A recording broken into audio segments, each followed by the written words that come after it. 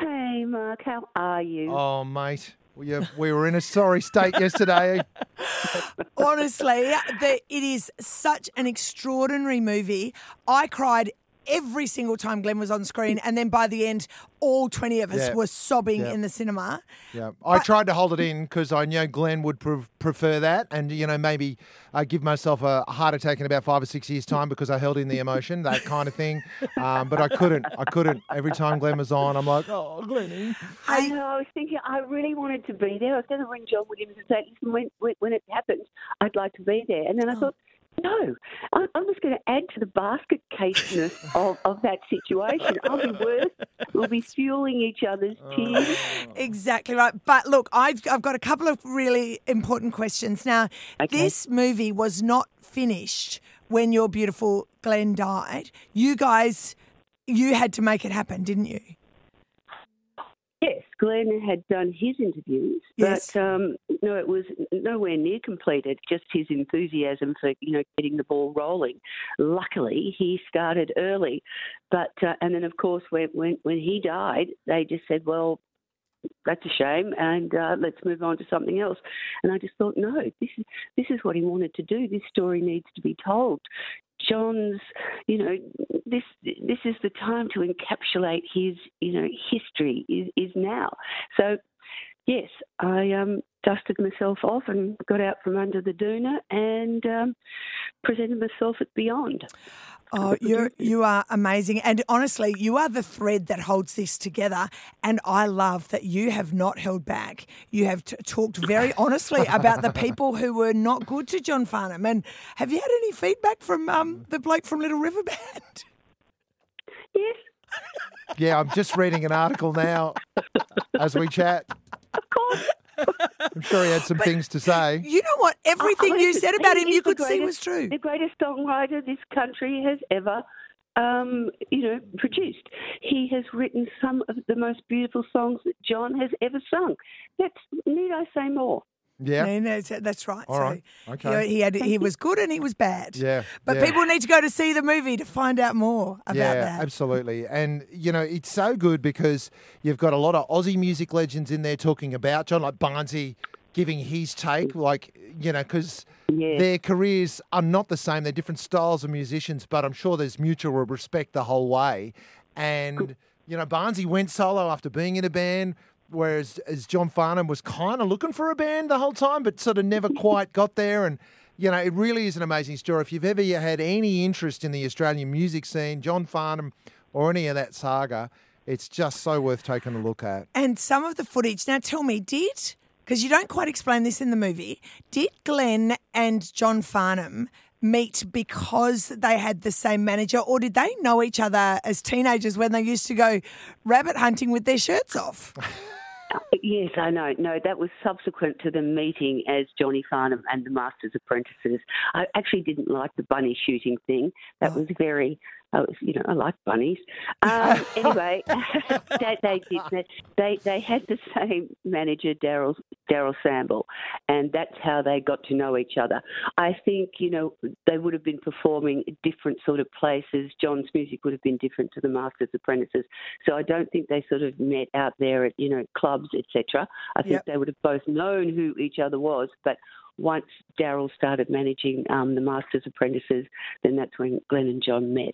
Yeah, and obviously connected straight away. The other thing I loved is your honesty in the movie when they talk about the fact that you guys mortgaged your house because you believed in Whispering Jack so much. Were there fights about that at the time? I did not know that Glenn mortgaged the house. That conversation never happened. It's sort of folklore. It's out there. Oh, he discussed it with me. I'm telling you, he did not. But of course, the after Little River Band, everyone was sort of poor. I mean, yes, that was an amazing story. We were all poor, so we had to mortgage the house. We also had, some other bands that were out in Germany and doing things. So everyone needed to be paid and cash rolled until we got this album. So a mortgage was obviously the thing to do. But, we just couldn't believe that John Farnham was performing at Twin Towns in whatever it was, 1980 or 81, to 20 people. I mean, if you went to the same, you took us to a John Farnham concert just before COVID hit. You know, if you'd have told them that, they would have all been stunned. Yeah, I mean, sure, right. I know. It's remarkable. Hands on fire. Yeah. I know. That voice was always there. Yes. He just did not have the repertoire that he needed. Can I mention too? I'm sorry to interrupt there, but we've got to mention Cherie Romero. This is radio politics now. I'm sorry if this leaves people behind. Glenn very much was involved with the Triple M network before it was the Triple M network. He basically bought FM radio to Melbourne. Glenn Wheatley was an incredible radio man. When he went back to them and asked for a favour and played John Farnham Whispering Jack, they said no. Over at Today FM with Cherie Romero, she said, get this thing on the air, and the whole thing took off. And that is an integral part of the success of the album, right? It certainly is, and you both know Cherie very well, and she's a great lady and a wonderful supporter of Glenn's. Yeah. And yes, she delivered. I'd like to think, because Glenn was the founding sort of director, owner of Eon FM in Melbourne, I'd kind of like to think they played it simultaneously, because Lee Simon's going to be very cross with me. I think Cherie had the jump on it, and she's the one who's certainly been acknowledged.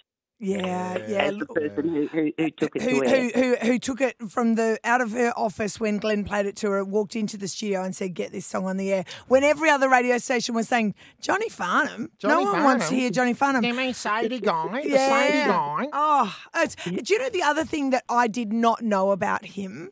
And people need to see the movie, because is how vulnerable his personality is. Yeah. I think of him as invincible, and that's just not true, is it? Well, he is sort of invincible, and he's got to stay invincible for a little while longer yet. Yeah. But yes, I think all those artists have an insecurity and a vulnerability. You can't, otherwise then it's just ego, and we don't relate to just ego. No. You need to be vulnerable for us to go, that's my kind of guy. Yeah. And he is. He is. And you are my kind of girl. You're the hero of that movie. Thank you. I love you so much. Well, I wasn't meant to be. I wasn't even meant to be in it. I don't think Glenn would have even given me, 2 minutes of hi. But he left me no choice. This is true. He really did. Well, Gaynor, congratulations on it. I know it would have been a hell of an emotional journey for you to get out there. But it's a gift to Australia. Yes, and it was a gift to me that Glenn left me, let me tell you. Yeah. And P.S. the soundtrack is tracking at number 3 as we speak. Oh, well that's how we like it. On Wheatley Records. We're so proud of you. I just love it. Well, Gaynor, look, we've got to go. We've got to end our chat. We'd love to sit here and chat to you for the rest of the morning. But thank you so much for all this. Miss you. We miss you so much. We miss you too, darling. All right. Love you. Bye. See ya.